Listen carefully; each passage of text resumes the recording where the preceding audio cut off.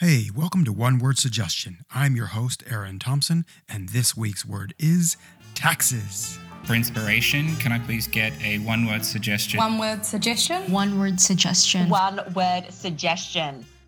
Welcome to the podcast. I'm Aaron Thompson. Most people think improv is just for comedy or maybe jazz music, but it's also a powerful tool for life. And in each 3-minute episode of this series, I use a single word suggested by you as a leaping off point to explore how developing an improvisational mindset will help you perform at a higher level, both personally and professionally, whether you have a career on or off the stage.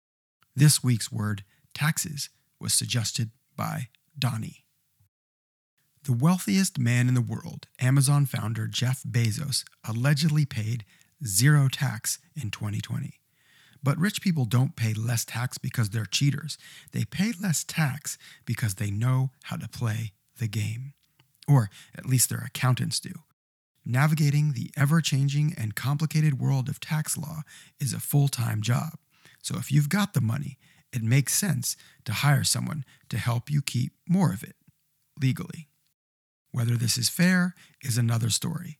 But the point is, you have to know the rules before you can take advantage of them. In business, this applies to profit as well as to your most valuable asset of all, people.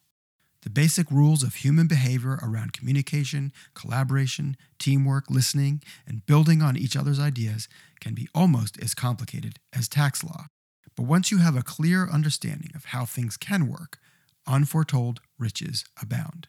And one of the best ways to grow your people is to train them in the art of improvisation. Hiring an improv trainer is like hiring a good accountant. The best ones will help you make more, save more, and keep more of what or who you already have. These days, unhappy staff are less likely to revolt and more likely to just quit. And when they go, your IP goes out the door with them, no matter how good an NDA they may have signed. And their cost to replace them is high, as much as 33% of their salary on average, and over 150% in some C-suite instances. Advertising, recruiting, interviewing, screening, hiring, onboarding, and training all add up. But the cultural cost can be even higher.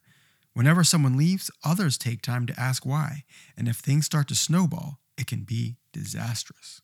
The bottom line is improv training can improve your bottom line, especially when everyone from the top down participates. And it will make work more fun for everyone. Yes, I know fun may not be your main objective, but happy employees are more healthy, productive, creative, and collaborative.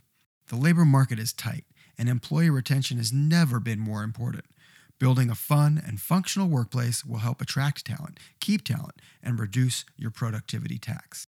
Navigating the ever-changing and complicated world of humans, especially humans that work together, is a full-time job. So if you've got the money, it makes sense to hire someone to help you keep more of it, legally.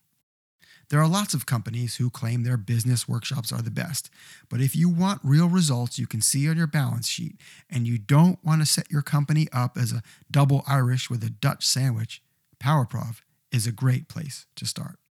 So that's my take on taxes. Thanks for the great suggestion, Donnie. If you want to suggest a word for next week or add your perspective, drop me a note in the comments or in a review.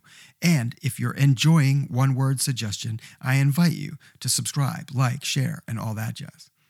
And in the meantime, if you're interested in improv for personal growth, professional achievement, or just for fun, my suggestion is to get yourself into an improv class or book a corporate training workshop for your team. You can learn all about PowerProv's programs at powerprov.com. Thanks for listening. One Word Suggestion is brought to you by PowerProv.